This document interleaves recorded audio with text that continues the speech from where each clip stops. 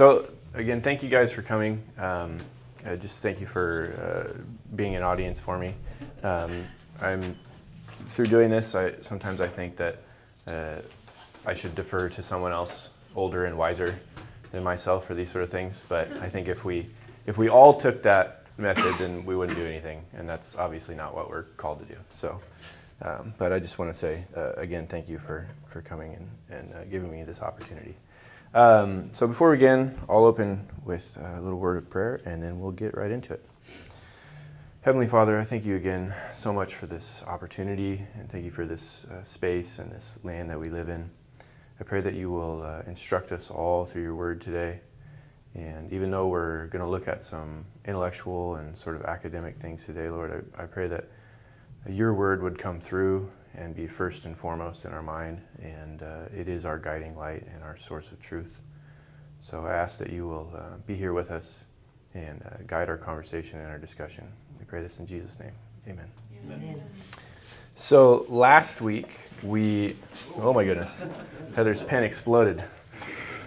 Hopefully that's not a sign of things to come.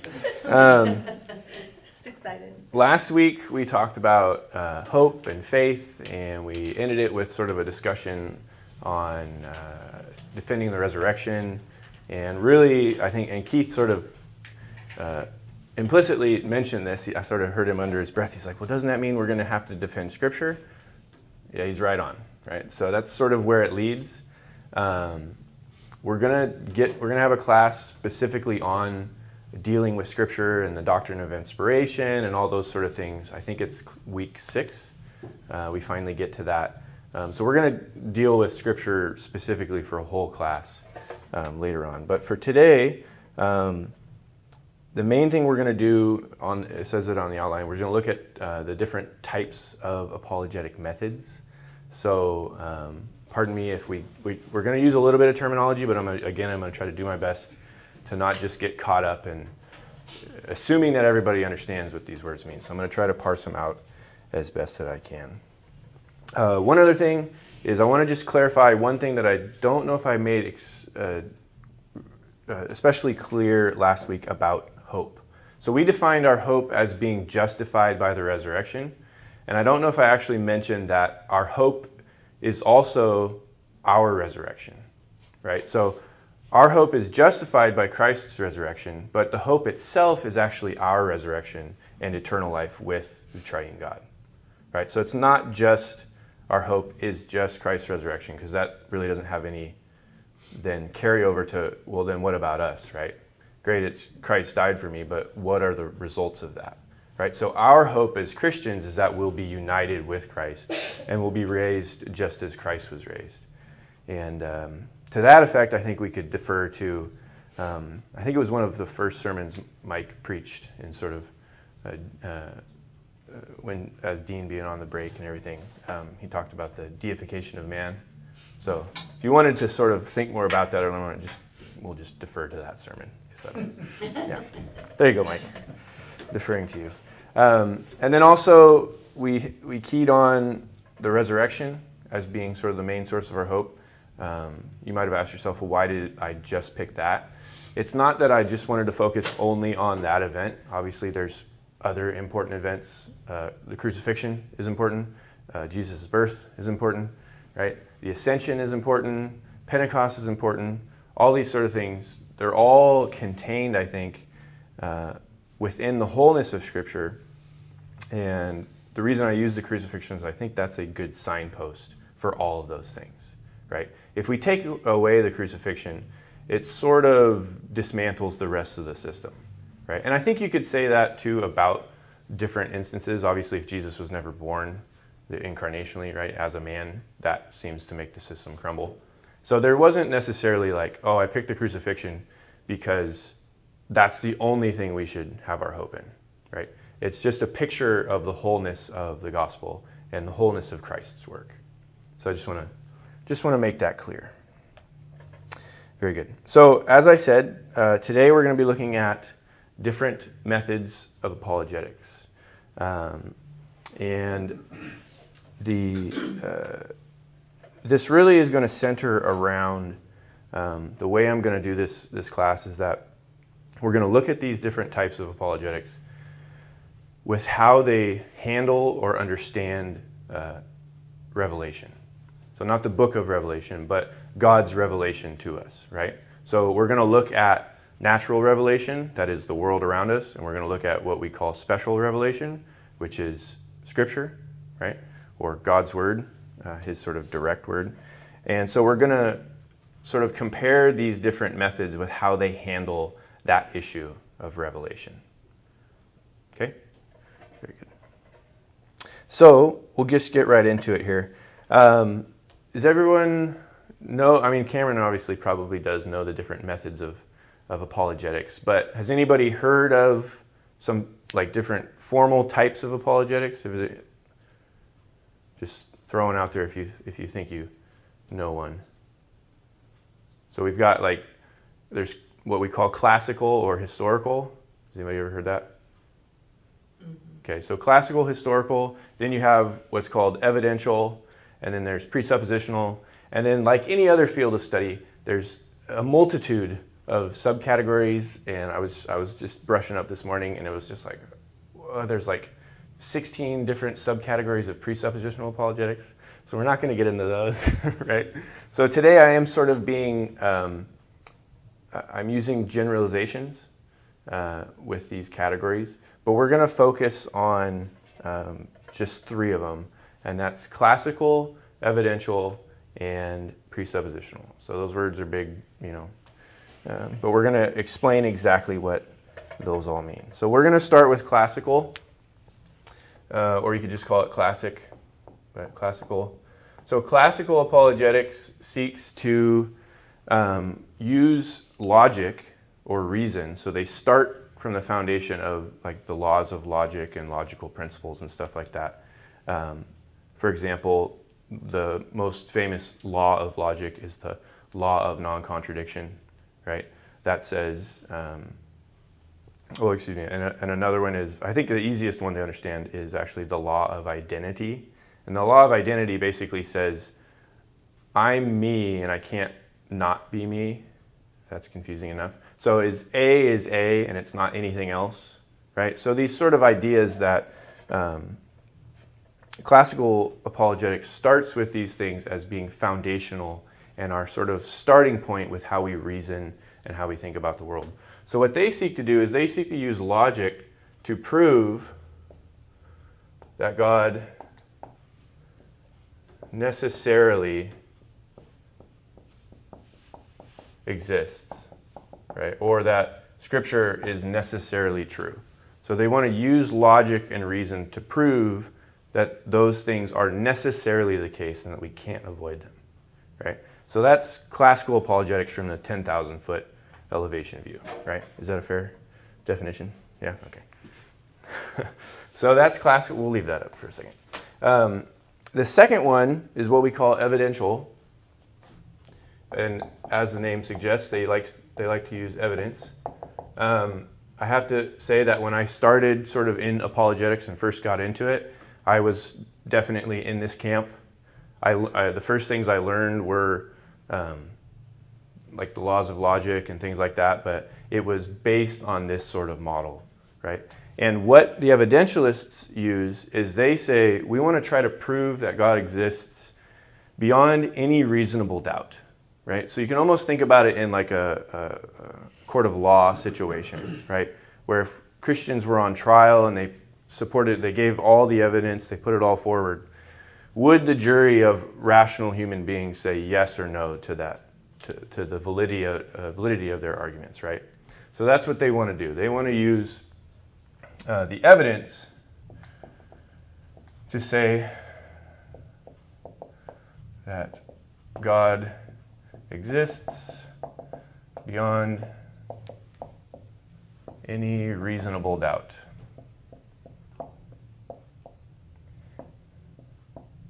Now, I'll mention something about that in a moment that I actually learned from Lord of the Rings. So we're going to go there too. What exactly is the big difference between the two? They sound alike to me. Yep. No, that's the thing, is there's a lot of crossover. And even between, and that's a perfect observation, classical, evidential, and even presuppositional for the most part, they are all starting with what we'll get to in a second, which Frame calls a prior commitment. These are people who all are Christians, right? They believe in the gospel. They believe the word of God is true. They believe Scripture is inspired. So they're all starting from this really the same standpoint. But I think what happens is, for the sake of trying to be persuasive to other people, they start at different points, right? So yes, you're right. Evidential and classical apologetics, they're both leaning heavily on reason, on logic. And presuppositionalists, as we'll see, they do the exact same thing. We're not, as a presuppositionalist, and that's sort of the method that we're choosing for this class as Reformed Christians, that's sort of in our camp. We don't neglect logic. We don't neglect reason, right? We just use a separate foundation for what justifies the use of that, right? So we're going to get to that in just a second. So we'll lay out the other one. So presuppositional apologetics. Is there an example of each of these? Is there? What's an example of classical and evidential? Well, classical apologetics, they're going to use certain sort of axioms, which are basically just like self-evident truth sort of arguments, right? So they would use like arguments of a first cause of the universe. The universe is an effect. Every cause or every effect needs a cause. If the universe is an effect, therefore it needs a cause other than itself. The best thing we have to describe that is God. So like if A, then B. Right. If there's a universe with a bunch of people living in it, then only God could bring that about. Right. Something like that, right? So they're using, that's what we call a logical syllogism. That's just an argument, right? So they set a logical argument that shows necessarily that there must be a God for basically us to exist, right? Those are the type of things they do. Now, evidentialists use those same arguments. They're going to use that. They use the cause and effect argument. They're going to use different, there's a whole bunch of, the moral argument, teleological argument, the argument from design, that the world appears to have a design or a purpose, therefore it needs a designer, right, or something that gave it purpose, things like that. The evidentialist is going to use that, but they're also going to use evidence that's a little bit less sort of absolute than the classical apologist, right? So they're going to rely on things that might be a little bit more subjective or personal. So right? About like history. Yep. Can you prove the flood? Can you prove Jesus rose from the dead? Can you prove Jesus existed? Right. Things like that. These are things that require a lot of evidence to sort of support, but there's nothing out there really that necessarily logically proves that, for example, the flood happened, right? But they'll use a lot of evidence to support that view, and they'll use that sort of in building their case, right? The Bible came from God. Right. How do you know it wasn't just written by men? Inspiration, the doctrine of inspiration, things like that. Yeah. So that's where we're going on between these two. But again, there's a lot of crossover. There's a lot of overlap. And so the last one, which is what we're kind of using as our the longest word you have to write ever. Geez. Leave it to Reformed people to pick the longest descriptive word. Yes, that's all I have to say. So presuppositionalists,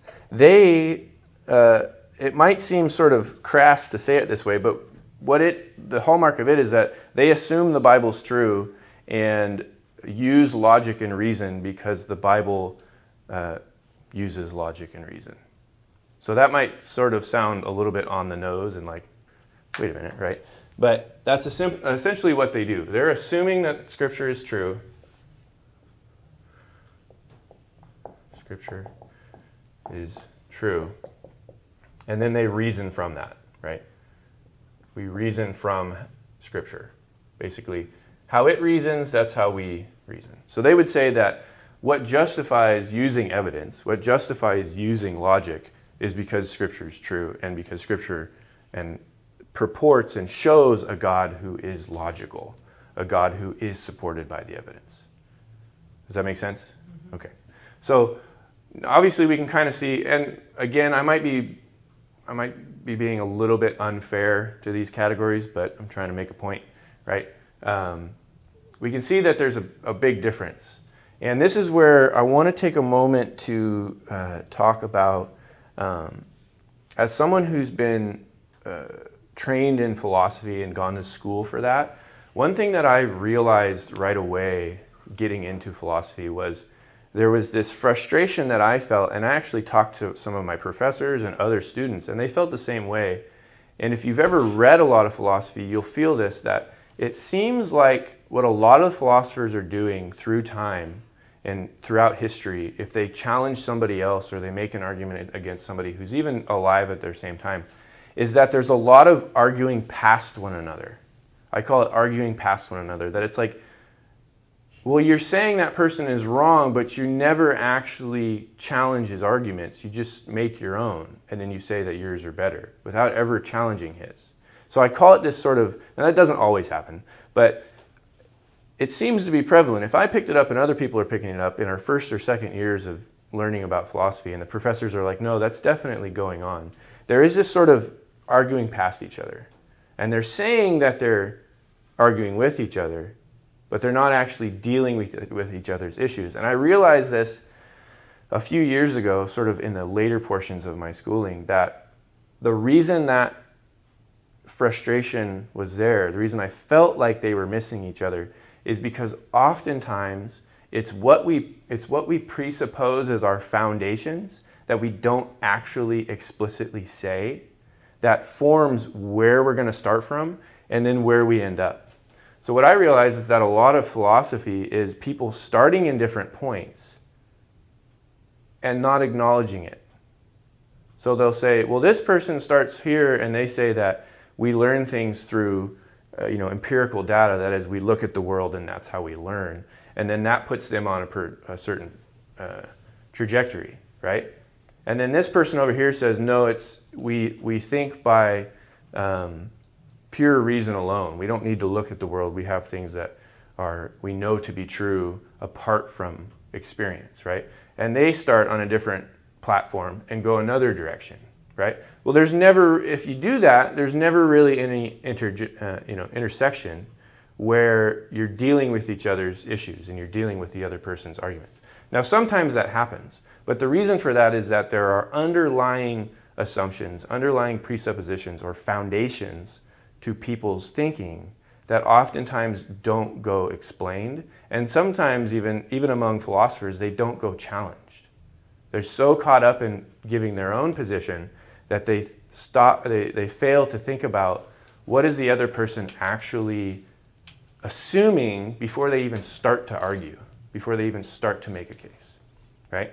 And I think that is the strength of this model, is because this is where presuppositionalism came from.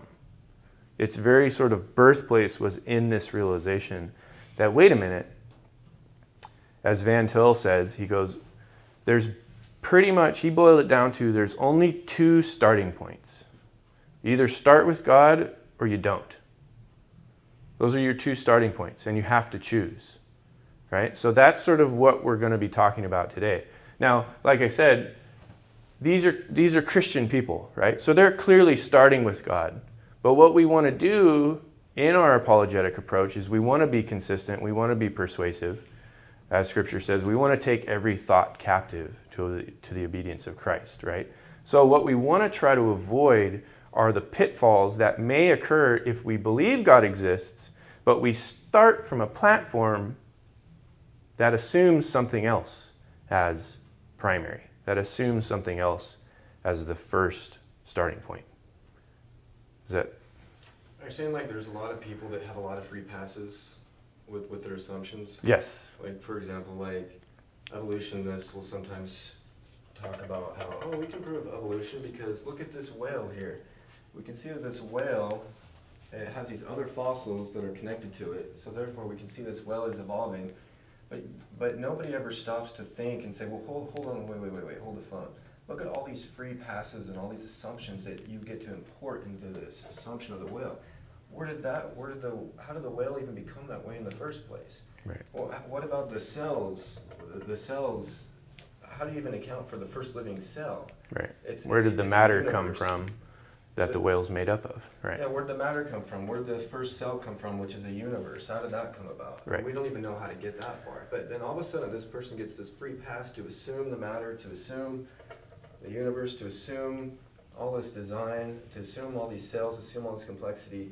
And they're jumping like miles and miles ahead of where they should be, and they're starting their argument from there. Right. Yep. So that's exactly true. The best question to ask, I think, someone like that, so the atheist who says something grandiose like, well, science has proven that God doesn't exist. The best question to ask him is, why is science more authoritative than Scripture? Well, Get right at... They'll come right back and say, because Scripture was written by man, and so it's not holy. But wasn't science developed by man? See, if Scripture, so that's great. That no, they will say that, right? But I can come back and say, well, that might be a argument against Scripture, but you haven't supported science by attacking Scripture, unless you're trying to say that it's the only game in town and that's the best we can do, right? But these are the sort of questions that I think are the best questions to ask. Is don't just let people, like Cameron said, don't give them the free pass. And we'll get to that in the last two classes we have for this, the class in whole. We're going to talk about those sort of issues of, as Christians, maybe the best tactic we have is to just stop people in their tracks and go, hold on just a second. I'll tell you what I'm presupposing as my foundation, but let's see what your foundation is. And actually, next class we'll find out part of the strength of presuppositional apologetics is that if we take the Bible to be true, and if we believe that it's true, then the Bible actually says that everyone actually does believe in God. They just deny it. Mm-hmm. So everyone's without excuse, and we'll get to that even today. But they suppress it. So clearly, God's existence is without dispute, but people are denying it, right? So how do we go about showing that to people? That's the Christian endeavor. So we need to get moving along here. I'm about a quarter of the way through, and class is 15 minutes from being done. Okay. Very good. So as I mentioned before, John Frame in the book, he talks about, I think very aptly, that as Christians, we don't begin our apologetic endeavor from sort of neutral ground or just looking at the evidence or just thinking about logic. Oftentimes, and I think rightly, when we're converted and we come to Christ, it's through experiencing the goodness of God, right? We experience and we have a taste of what a relationship with Christ, the Holy Spirit, and God the Father for eternity will be like. We experience what salvation is. And also we're convicted of our sin and feel the need for a Savior, right? So if this is how we come to be saved, that is much more of a sort of relational experience, right? Mm-hmm. That's a relational experience. It's not a purely logical, syllogistic sort of experience that, wow, somebody just gave me an argument that was so convincing and I was like, yep. Now, I think the Holy Spirit can use that, right? I think everything within the realm of reality is usable by the Holy Spirit to bring people to faith. But it still requires the desire for a relationship, right? So we're talking about very different things here. And this is what he means by a prior commitment. That we're committed to Christ as we're committed to our spouse, right? Or as we're committed to the church. And this is one thing that I'm going to just mention really quickly. If our faith is built on evidence, I think there's one single problem with that. And that is the notion that, wait a minute, not all the evidence has been brought in. So if we put our faith and our stance and the justification for our faith purely on the evidence, well then there may be evidence out there that contradicts us, and then we should accept it and deny Christ, right? But that's clearly not what Scripture teaches us to do. We're not waiting and continually looking for that one piece of evidence that'll show that Jesus didn't actually rise from the grave, right? No, we're committed to it almost, and I would say I think we are committed to it beyond what the evidence can suggest, right? And I'll get to why I think that here towards the end. Keith, did you want to say something? You can flip-flop that too. If somebody's on the other side of the coin there that doesn't believe in God, is using their evidence, they have to go from the same Right. standpoint. There's further evidence that could prove there is God. Right. So they're Right. So that's why making these sort of absolute claims purely based on the evidence is a little bit dubious. It's like, right? You may not have that one single piece of evidence that could change your entire worldview, right? And I actually learned this from, there was a saying in World War I learned this from watching documentaries on Lord of the Rings. There was a saying among the soldiers during World War I, which was, look to your front. Because if you start worrying about everything else that's going around you and trying to get all the information, you're not going to focus on what you're doing. So in other words, don't rely on where's that one piece of evidence that might give us all the information that we need. It's look to your front and do what you're supposed to do, right?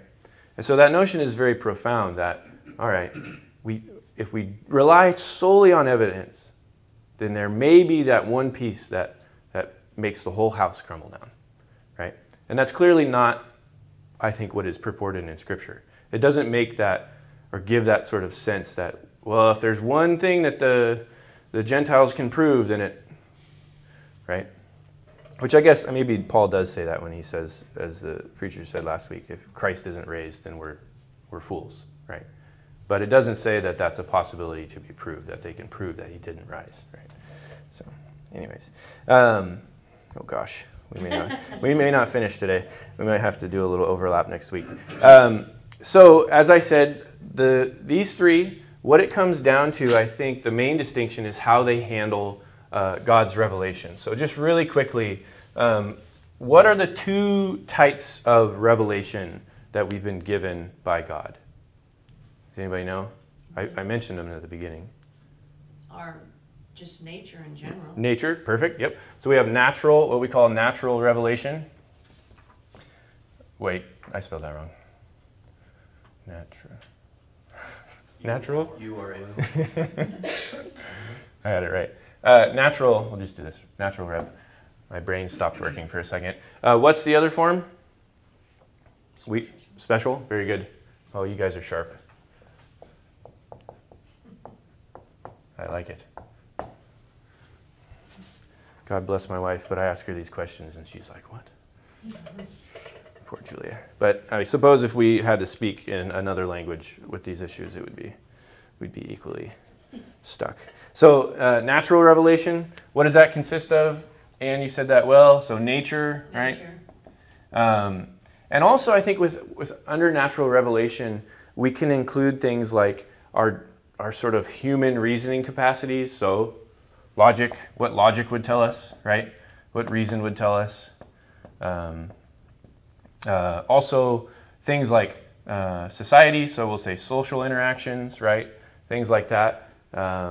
Morality, love, right? And now I'm thinking about these things as how we experience them sort of in just an every day-to-day sort of experience and not really through the lens of Scripture, right? So all these things are natural revelation, right?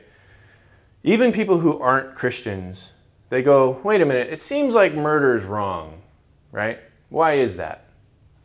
It seems like logic works all the time. Why is that, right? It seems like nature has a purpose, or it seems like there's purposes, right? Or it seems like there's a design to it. It seems like it's a little bit too complex to just arise from nothing, right? So this is what we're putting in natural revelation. It's sort of how the world reasons, sort of what we might call common sense, like things Romans like that. 2. Huh? Like Romans 2. Right. They did not have the law, they were law in themselves. Right. Yep. Things like that. And then obviously special revelation, that is God's Word, which we call the Bible, right? Or Scripture. So Scripture comes from The Holy Spirit. The Holy Spirit is the driving force and the inspiration of where Scripture comes from. And it's spoken through, in the Old Testament, it was spoken to mankind through the prophets. Mm-hmm. And in the New Testament, it's given to us through Christ, and then by virtue of that, through the testimony of the disciples, as we talked about last week. So we have the prophets, and then the disciples. We'll just, obviously, Paul wasn't a disciple, he's an apostle, so the lines sort of blur a little bit there, but anyways.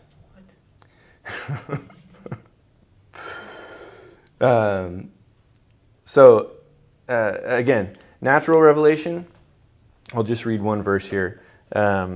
We understand this from places like Job, right? The whole later part of Job is basically God explaining to Job, like, did you create the universe? Can you hold star clusters in your hand? Those sort of things, right? Can you match my power and my might? No, right? Again, Psalm 19, 1 through 2, the heavens declare the glory of God, and the sky above proclaims his handiwork.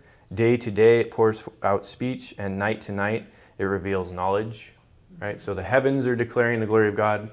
That's right here. Natural revelation is nature is pouring forth speech about God.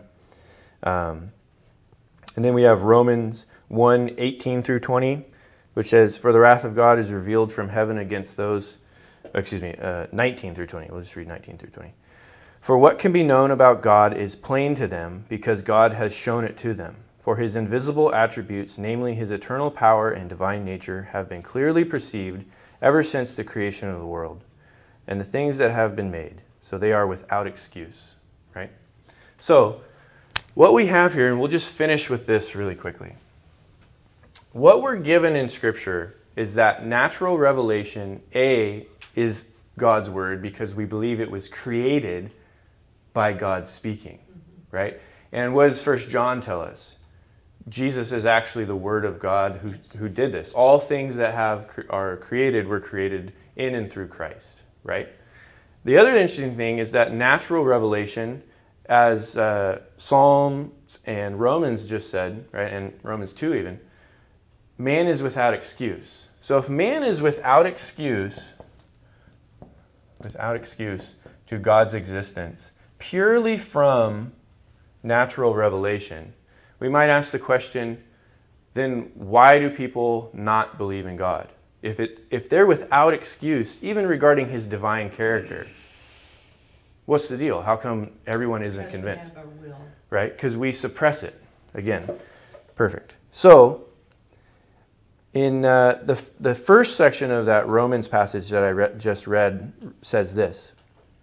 It says, for I am not ashamed of the gospel, for it is the power of God for salvation to everyone who believes, to the Jew first and also to the Greek. For in the righteousness of God is revealed from faith for faith, as it is written, the righteous shall live by faith. For the wrath of God is revealed from heaven against all ungodliness and unrighteousness of men, who by their unrighteousness suppress the truth. So, if we were creating sort of a system here, what we have is that man is without excuse regarding God's existence.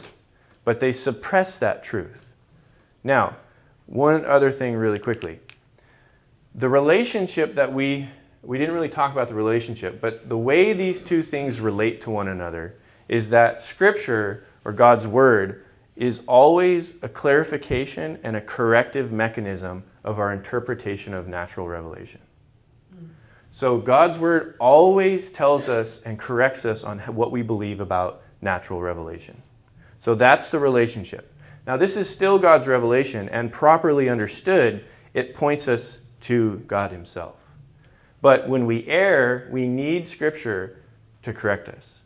And that's pretty much been the model throughout the entire biblical narrative, right? God actually had to come and talk with Adam. God had to come and talk with Abraham, right? Why is this? He had to give them special instruction, special information in order to communicate things like salvation, right? To communicate things like their need for salvation and the coming of a Messiah, right? This is what's contained within special revelation. So that's the relationship. Special revelation, or Scripture, always interprets what we learn about natural revelation. So that's the move, right?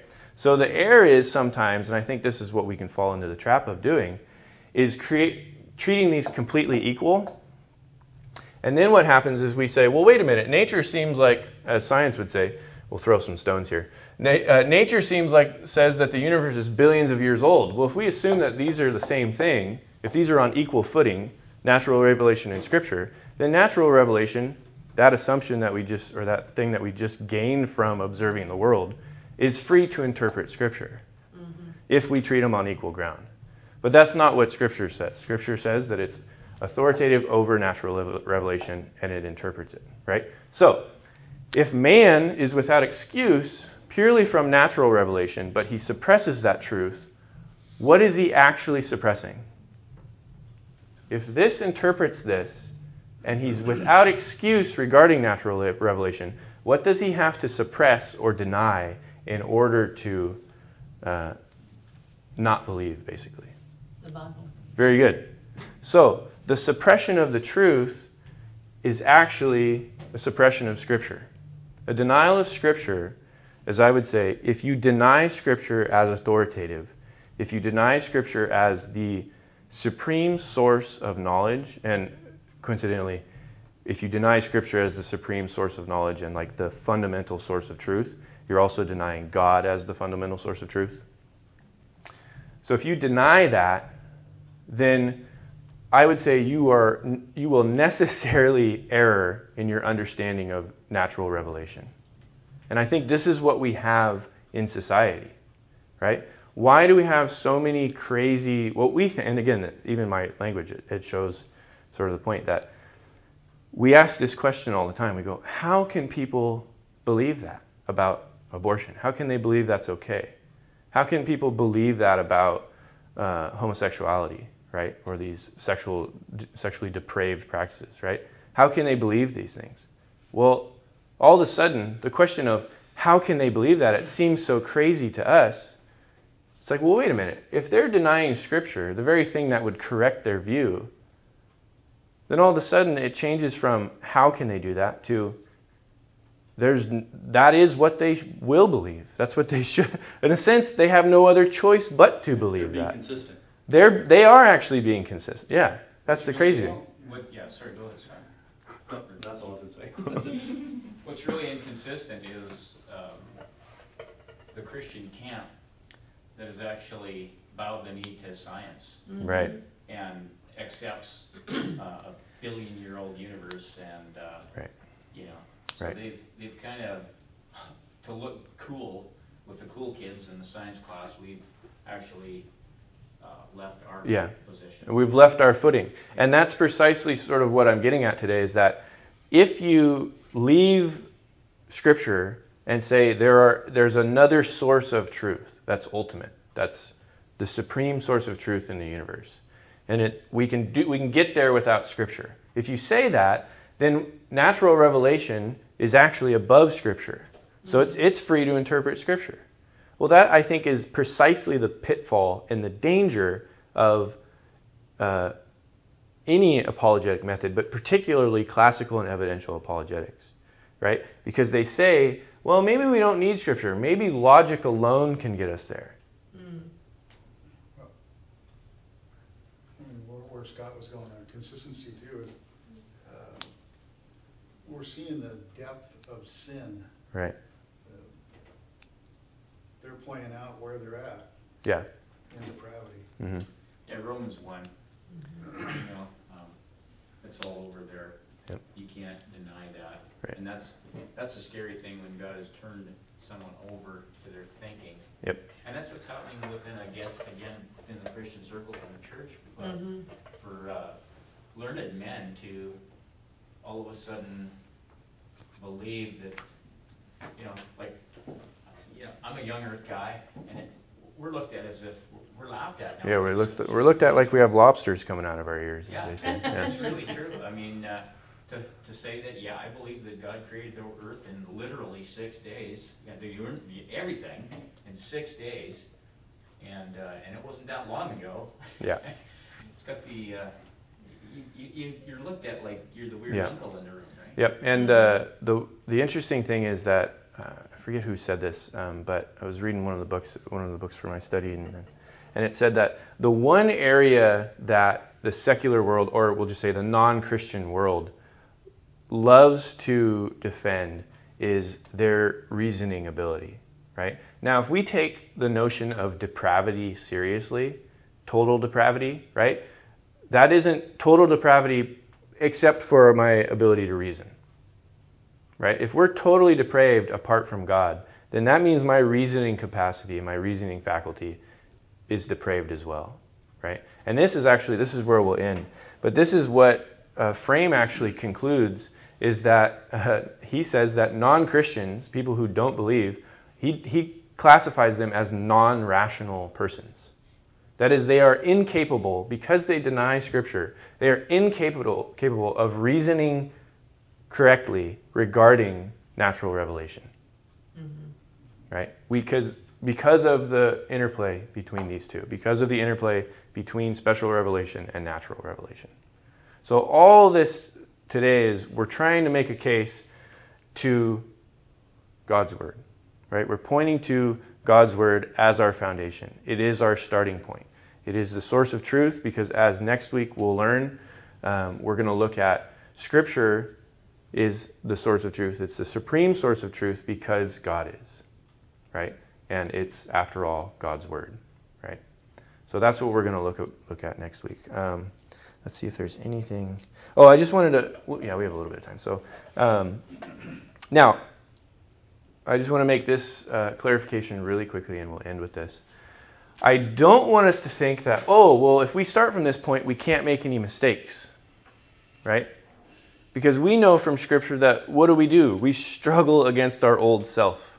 So even though we've received the Holy Spirit and we've believed in Scripture, we've been given faith so we can see things clearly. We believe in the very thing that clarifies and corrects our understanding of the world. It doesn't mean it'd be awesome if when we were saved, we just were deposited perfect understanding.